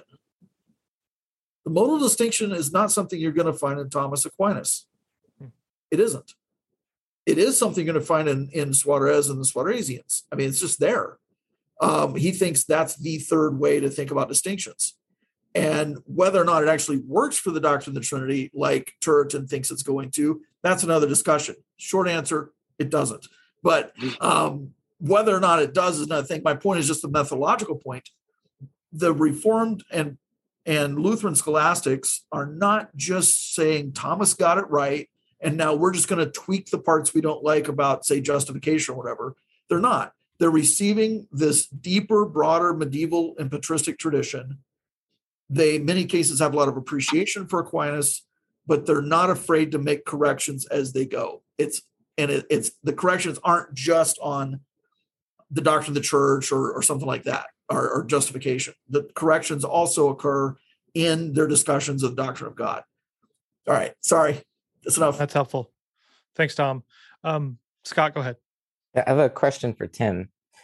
So you claim that a person is simple because they've got a simple nature, or if they got a simple nature. Is that all there is to say about a person? I mean, it seems like a divine person is going to be not simple if we think that they also have a attribute or a part that is not the divine nature. And this is the personal properties. So if you have a person who's constituted by the simple nature and a personal property, you might think the person is not simple in virtue of those two constituents. So if we ignore the personal constituent, sure, you can say they're simple, but they've got some other incommunicable property that would make a person more complex than the divine nature. So what do you think? Yeah, that's a good question. I'm going to ask you a question about what the medievals thought first, and then I'll tell you my answer. But it's a short question. The question: did any of those guys who thought you had a composite of a divine nature and a personal property in a divine person, did any of those guys deny simplicity, or did they think that simplicity was still affirmed even when you had a thing that had a divine nature and a personal property with it? I thought they all affirmed simplicity still, but you know this stuff better than I do. Yeah. Let me think. Yeah, they're all going to want to say simplicity, right, is made true by the nature. But if we're talking about the persons themselves, it seems like, so Henry of Ghent, and he kind of got this language going, saying that persons are constituted. The language of so he rejects composition. So the basic difference between composition and constitution is whether the parts are separable or inseparable, right? So, and if you have inseparable parts, then that could be consistent with the account of simplicity if it just means whatever's there necessarily is there, and there's no counterfactual where there's one lacking. I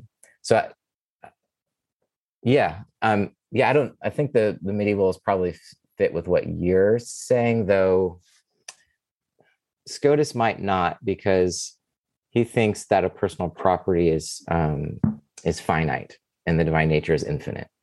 So a divine person has a finite part and an infinite part. But he affirmed divine simplicity too, I thought. He did, yeah. Well, with formal distinctions, yeah. Yeah. As long as all those guys are happy to affirm that a thing can be simple and have a divine nature and also have another, whatever it is, a mode, a doodad, have another ontological doodad, both together to give you the thing in question, then they're thinking simplicity doesn't require complexity. Sorry.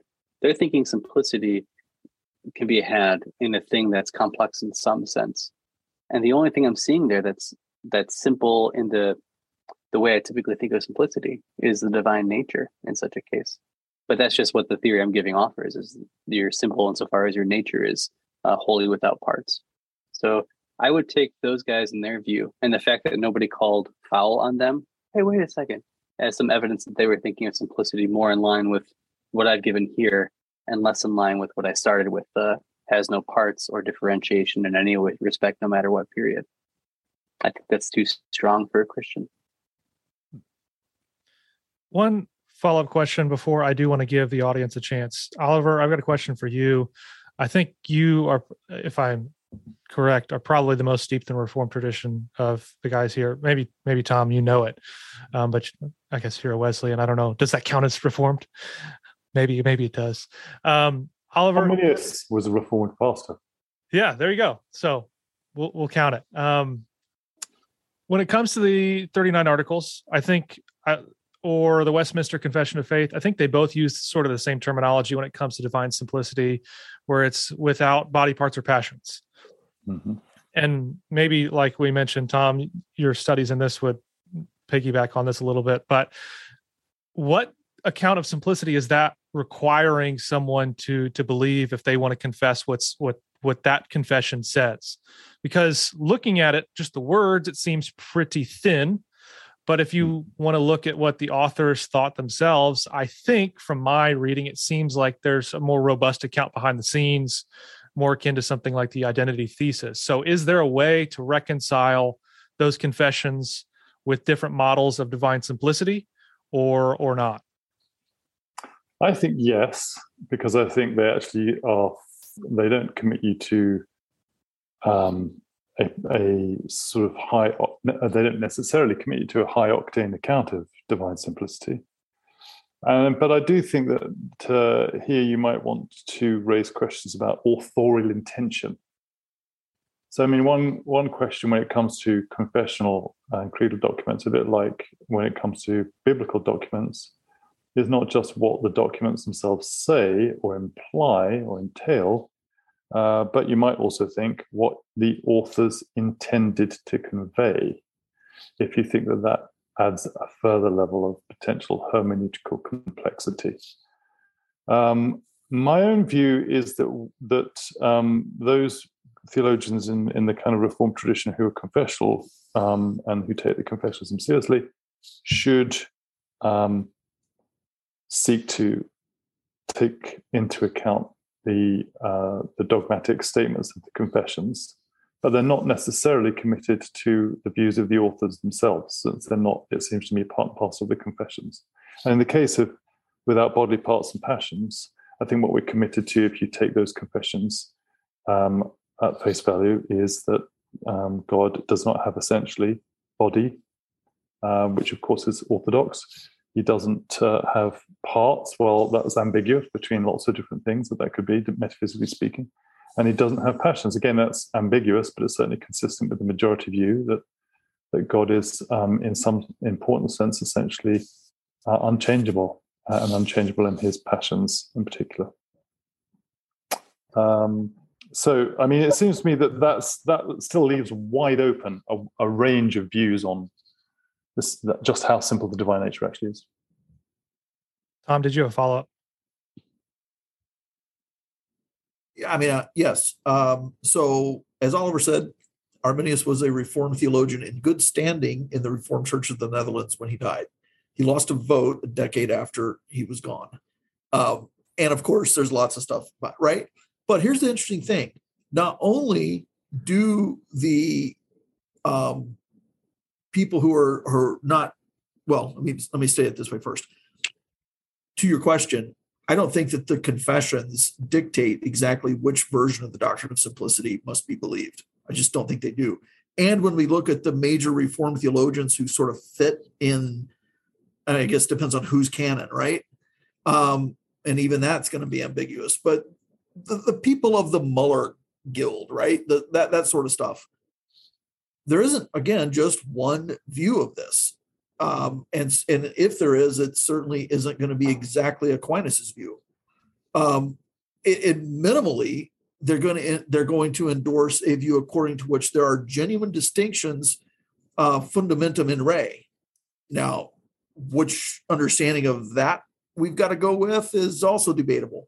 My point here is not to settle all that; it's to say there's considerable complexity in the Reformed tradition on this point. It's not infinitely elastic or like anything goes, but yeah, my understanding of it is there is a range within the Reformed tradition. But secondly, I also want to point out, since Arminius did come up, that Arminius has a doctrine of simplicity. It looks to be more along the house and lineage of Scotus. He explicitly endorses a formal distinction and then uses it in various places. But sometimes this gets put out as if there's a story that sort of gets told, like the Reformed hold to this quote unquote classical doctrine of God with simplicity. And then, of course, because of that, they get this whole doctrine of this whole soteriology and a doctrine of predestination. Everything falls out from that. And that itself, my reading of the relevant parts, some relevant parts of this tradition run very differently than that, because they're also broadly speaking Arminian, both remonstrant, but also sort of Anglo-Arminian types who are scholastics, and Lutheran scholastics who all affirm divine simplicity, but then in some cases wield it against Reformed doctrines of predestination and the divine will. In other words, they're saying to the Reformed, sometimes directly, like Gerhard Dzonke, for instance, you say these things about simplicity, amen and hallelujah. But if you take these things about simplicity seriously, you can't say these things about the divine will, not with any consistency. Again, I'm not passing judgment or weighing in on who gets that stuff right. I'm just saying there are different accounts of simplicity that get used differently within and across these Protestant scholastic traditions. So I have really hard time thinking if you're going to go with Westminster or the three forms of unity or whatever, you've got to endorse a particular account of what simplicity is. Good stuff. So I do want to give people in the audience a chance to ask questions. So Ryan, I know you had a question and I was going to let you go first since you chatted with me directly. I will, if you turn on your video, I'll add you to this section here. So I think you all know. Ooh, fancy. Okay, so I'm having a bit of cognitive dissonance here, so I'm hoping maybe you guys can help me out. So I keep hearing this assertion that there's all these different views of divine simplicity in the tradition, and so Oliver's like, okay, let's get rid of this pure act stuff. Maybe God's got some properties, and I'm like, hey, that sounds great, but I reject divine simplicity. So what's the difference between you and me? And then I keep hearing Tom say, look, again, all these different versions of divine simplicity in the tradition. And I'm curious if there's a different way to read the history of Western thought here. So one way to read it might be this. Christians, Jews, Muslims, they all knew exactly what simplicity was, but a bunch of Christians decided to continually fudge on what they meant it is. And here's why I think that. So when I look at just focusing on the Muslim tradition, when I get to the 1000s and what becomes the majority view in the Muslim tradition is to go, there's this thing called simplicity. It's, no attributes, no properties, no forms, no none of this nonsense, no parts. We hate that. We hate that view. It's against Quran. What we're going to say instead is God has distinct attributes, has distinct acts, or has one act, but it's not identical to the divine nature. And so I'm like, okay, well, that sounds like they know what simplicity is. And they go, Al-Maturidi, Al-Ghazali, all these others go, yeah, we know what simplicity is. It's false. And we're going to affirm a view that looks identical to Oliver Crisp's view. And I'm like, okay, cool. Okay, I can understand this. But then you guys are like, oh, no. There's all these different views of simplicity. And I'm like, I don't think I understand this now. What it sounds more reasonable to me is this Muslim view of going, we know what simplicity is. Either you like it or you don't, instead of going with a bunch of these other views of going, ooh, yeah, there's a bunch of views of simplicity. So help me with this cognitive dissonance. Which should I go with? Well, I mean, I'll take a first step. It strikes me that there are different ways of thinking about the unity of the divine nature in the tradition. We've spoken of several of them already in this session, and it's a bit like, how warm do you want your water to be in your bath? It can be tepid, it can be warm, it can be extremely warm, or it can strip your skin off. Now, it would still be warm, even if it's not going to strip your skin off, but tepid is not that warm, and you might not want that because you get chilly pretty quickly. Similarly, it seems to me with respect to thinking about the unity of the divine nature in the tradition, there are going to be some people who think warm is warm enough, some who want an account of divine unity that's going to strip your skin off, and some people who think all of that stuff is really not very helpful, and the best way to think about these things is to be a little bit tepid. So I think that there's evidence of that sort of difference in the tradition, and there's been recent responsible historical work on this sort of stuff that's pointed out that there's more than one way of carving up this cake in the tradition. Sure, there are going to be some people who, on the one hand, claim that they're defending some doctrine of divine simplicity, but secretly are overturning it in what they actually teach, or some people who sort of say, okay, maybe this is part of the tradition, but sotto voce, we're not going to endorse the tradition on this point. Of course, that's going to be true as well. But I don't think that, it would seem odd to me to think that a lot of these sort of historic theologians who thought they could endorse some doctrine of divine simplicity and something like the doctrine of the Trinity were all either doing the sotto voce thing or were fudging it, or in some other way being disingenuous in the account that they gave of the divine nature. That seems extremely unlikely to me. Scott, you had a follow-up? Oh, sure. Just to respond to Ryan's question, I'll give you 3 examples of trajectory. And you can read all this. Garrett Smith wrote his PhD at Notre Dame and finished like 2013 on history of divine attributes from Aquinas to Occam. And so he shows that with Aquinas, the divine attributes are distinct as conceived by creatures, rooted in the divine nature, but they're distinct as creatures think about God. So God's relationship to creatures is a necessary condition for the distinction of divine attributes. Henry Ghent rejects this sort of view. He says, no, God doesn't need any creatures thinking about God in order for the attributes to be distinct. Rather, they're distinct in God's own thought. At least that's what Garrett says. I have a textual disagreement with more details about that. But then Scotus says, no, the divine attributes are distinct prior to anybody's thinking about the divine nature. So each of them claim divine simplicity, but each of them have a different ontological account of the truth makers for distinction of divine attributes. Those are just 3 scholastics. There's several others who have other ways of try to nuance it. And you also know there are distinctions in the Islamic tradition too. Fans of Avicenna are going to think we can talk about God meaningfully. Even the later Avicenna have univocal concepts of divine attributes, and some of his followers, like Al-Tusi, is going to think we can have some univocal concepts of God that are distinct prior to any thoughts, right? And then there's Al-Shahrastani, who said, no. God is so different from us, all language is equivocal, right?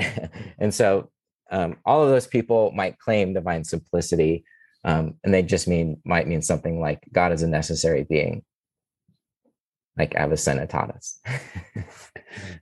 Yeah. Tim, Tom, any follow up on that question? Okay. All right. So I've received 2 other questions. This one might be a little bit short. I'm not sure. And I think, Tom, you've done some work on this. So one of them that was chatted in here, given the recent debates among Calvinistic Baptists, which I'm not expecting you all to know all that goes on with that very small subsegment of denominational life, is the idea of eternal relations of authority or eternal functional subordination, submission, whatever I feel like there's 10 different acronyms for the same thing. In the Trinity, is that view compatible with the great tradition in any way? So can you take the idea that the Son eternally submits, even in a functional way, and make it fit with the tradition? And I don't know, Tim, I don't know if you're familiar with that view or not, or if any of you guys are. So I'll let whoever wants to take that one, take that.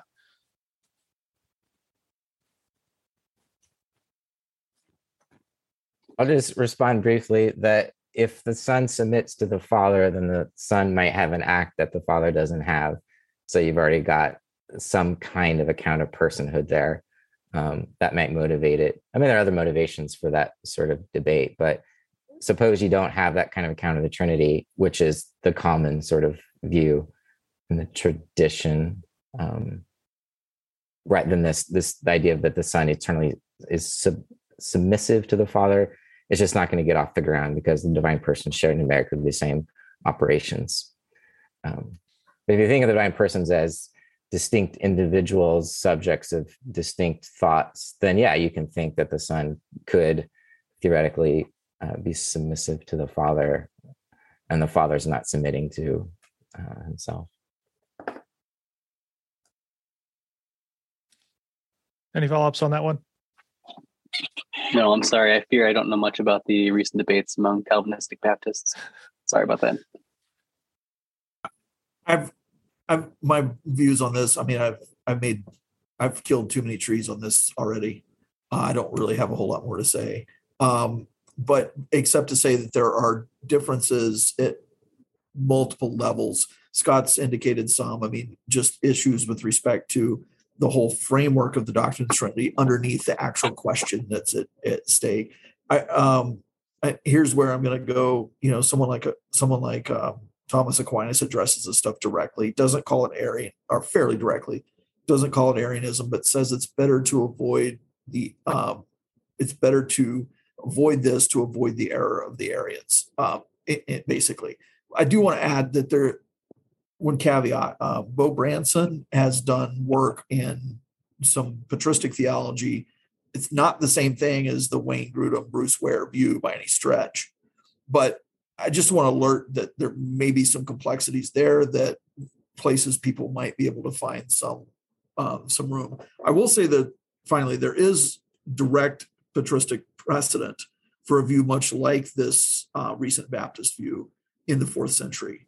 The most direct precedents are the non-Nicene views, not necessarily Arian views, but like some of the Homoians type statements, like their macrostitch and other statements come a lot closer.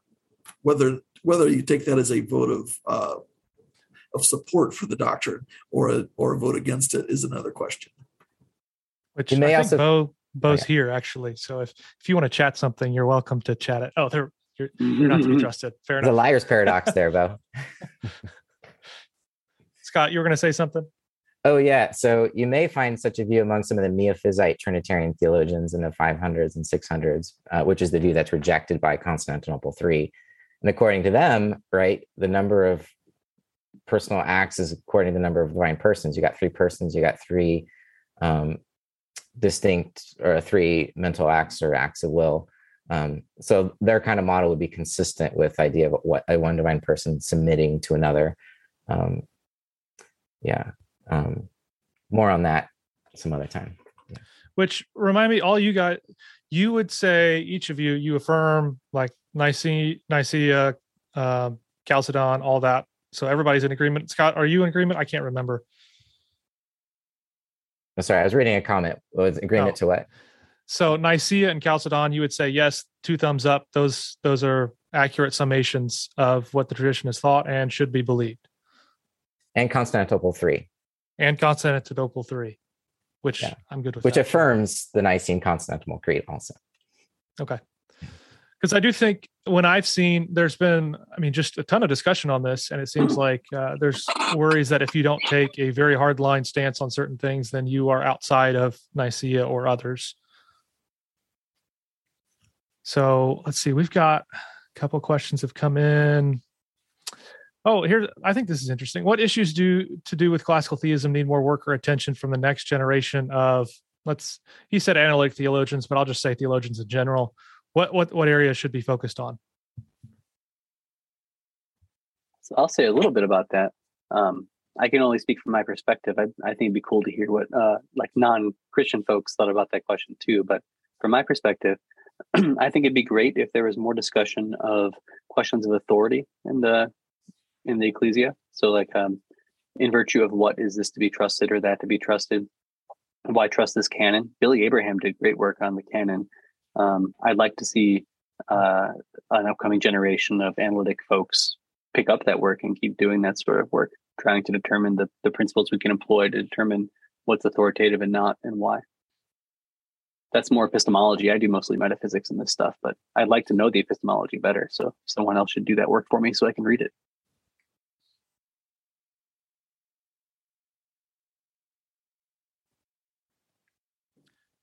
Oliver, do you have any thoughts on that one? Well, I'm not sure whether I've got something that is specific as a project for up and coming theologians. I do agree with what Tim's just said. I think more work on the notion of authority and theological authority is probably sorely needed at this point in time. There are interesting issues along the way, but I'm not sure it's going to take a generation to resolve them. So, for example, there's been some recent interest in theological fictionalism of various sorts, which might have a bearing on what you think about the doctrine of God. But I take it that that's a sort of local dispute. It's really to do with certain people who have a particular interest in whether or not you should be a kind of theological realist or anti-realist of a particular kind, and what that commits you to, in terms of doctrine of God, liturgy, things like that. So I'm not sure that's really a project for an entire generation, though I think it's an interesting current topic of debate that bears on these questions.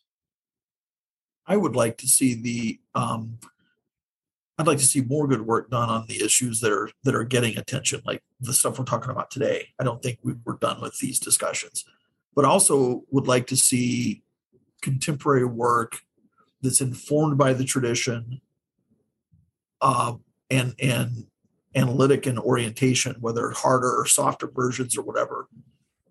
I would like to see that go in a couple different directions as well. Methodologically, one, more engagement with this is hard. I've tried a little bit, but it's not easy for me at least. But more engagement with actual biblical scholarship and indeed scripture, Christian scripture, and going a very different direction methodologically. I'd like to see more of it engaged with insights from social sciences and natural science. Especially, there are some really challenging issues. Oliver keeps talking about our time, like theology for our day. And there are a whole host of issues that are really important in our day that really could use a good dose of analytic theological clarity and engagement, hopefully bringing some of the wisdom of the Christian tradition forward. I'd like to see more of that done as well. And I hope people will step up. I don't want to see, if I can say this, I don't want to see the sort of analytic theology project or the adjacent sort of retrieval projects sort of devolve into antique collecting projects where, we could sort of align our relics, our sort of intellectual relics, and then invite each other over to our showrooms and say, I've got all these lined up and I've got these lined up. And and sort of congratulate ourselves that we're really in touch with some really smart people who came before us. I hope we don't do that, and I hope that analytic theology doesn't turn into just sort of a spin-off of what really smart metaphysics folk do when they're kind of bored and interested on their way home from Sunday school or something like that, right?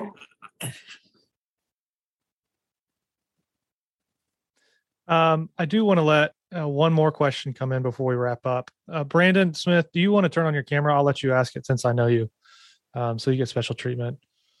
Let's see here. I'll pin you up here to spotlight you. Maybe if he's paying attention. Still muted and still. So he asked a question. I'm going to put him on the spot. So he said, what do you say? I'm in a car driving. Okay.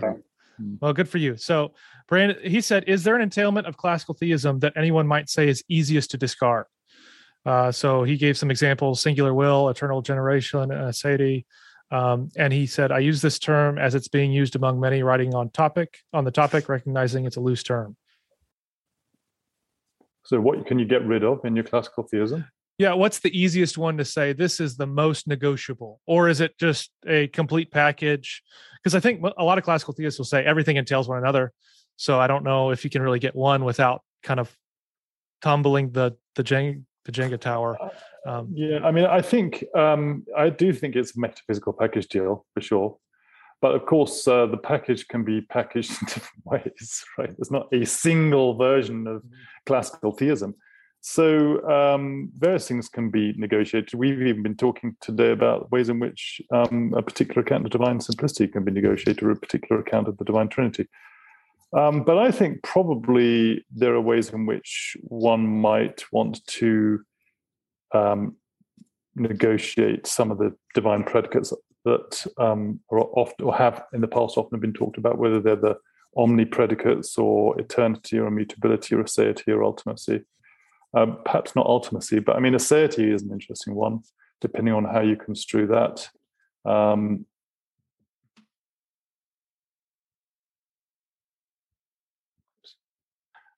Catholics seem to think that aseity is really terribly important these days, and very much non-negotiable, as it bears on things like the doctrine of creation and whether or not the created order is really related to God and stuff like that.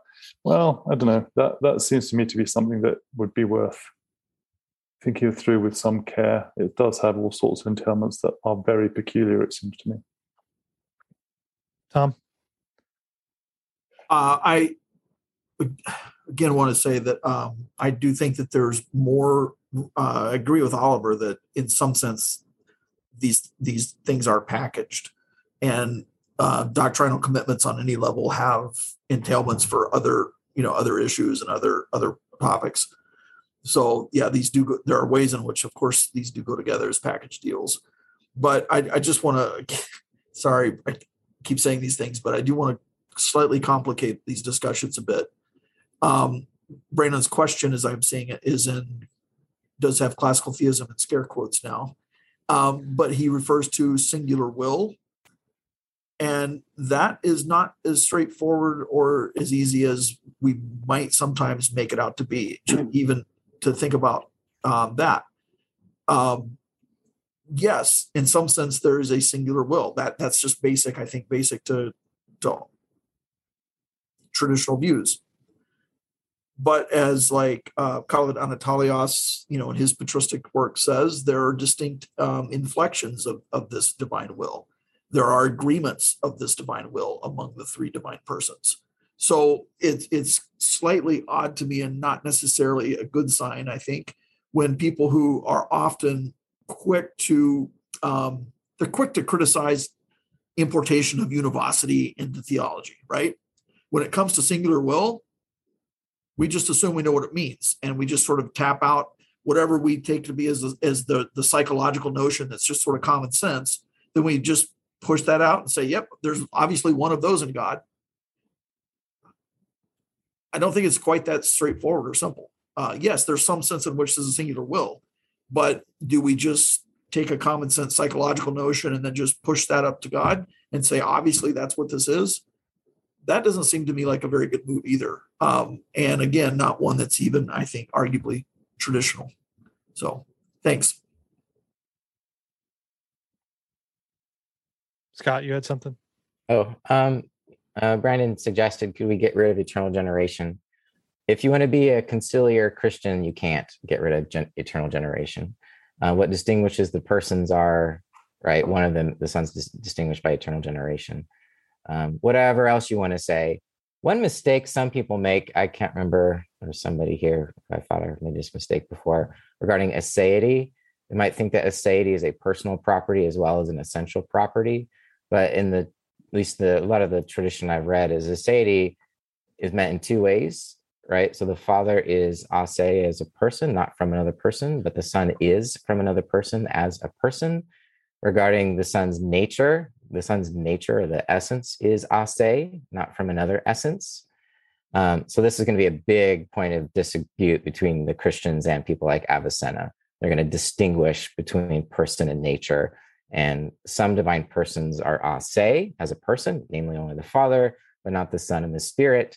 But in terms of their singular nature, they are ase because they're not from another numerically distinct nature. Some people might want to give up on whatever the relational distinctions between the divine persons. But if you do that, I think that tritheism is very quickly around the corner. And tritheism is bad because it doesn't fit with Christian revelation, I don't think. The scriptures. Anyways. Cool. Thanks, Scott. Any closing comments from any of you guys? Because I know we're over time. Yeah, I'd just like to say thank you to Jordan. You did a great job with this. I know it's been, kind of unsettling to get going, but you did a great job. Tim, Oliver, Scott, I love you guys. Always good to be with you, even in this way. And I know we've had several dozen people hanging out and patiently throwing up questions, some of which we didn't get to. Sorry about that. And thank you very much. Hope our paths cross and soon. Thanks. Yeah, so let me just recommend to all of you, you need to go buy their books. You need to read their articles. And you have opportunities to study with them. So if you're interested in studying with them, you should probably reach out, whether that's at master's level or doctoral. I don't know, Scott, if you have doctoral level at UNC Asheville or not, but you have a chance to study with all of them in some way. So I would encourage you to look at those opportunities because I think these are for the very best and brightest scholars out there on this topic. And plus they have a way of going about it that is right and honorable. So, I mean, sometimes the debates in this sort of stuff can get heated because we're talking about God, and that matters a lot. But they carry themselves very, very well and respectably and honorably. And I really, I think we want to commend those sort of attitudes when it comes to this topic. So thank you to you four for doing that and doing that throughout this panel. Hopefully for everybody's listening, this has really helped you, challenged you, stretched you, give you something to think about, encouraged you. And we thank you for hanging in there through the changing platforms and me having to mute everybody individually and all that kind of stuff because I'm not good with this, but I need to get better for next time. So thanks, everybody. This has been awesome. I really appreciate it. Thank you. Thank you. Thank you. Bye. Yeah. See ya. Everybody in your crew identifies as either Big Mac Burger, McNuggets, or McCrispy Sandwich. But you're the Filet-O-Fish Sandwich all day. That crispy fish, that savory tartar sauce, that melty cheese, that pillowy bun. Yeah, you get it. Every time. And if you love the Filet-O-Fish, right now you can catch two of the classics you love for just $6. Limited time only. Price and participation may vary. Cannot be combined with any other offer. Single item at regular price. Ba-da-ba-ba-ba.